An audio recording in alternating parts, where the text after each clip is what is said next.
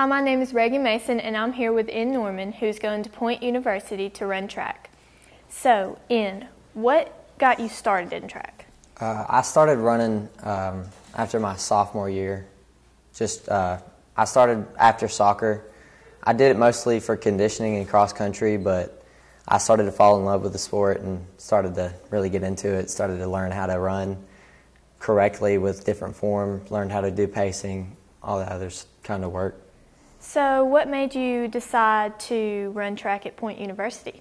It really helps my family because the scholarship, and also my brother, he's going to Auburn, and we'll be closer together so we can differentiate, and I can go to his house on the weekends. So, have you decided what you're going to study at Point? Kinesiology and health sciences. All right. You may now sign your contract.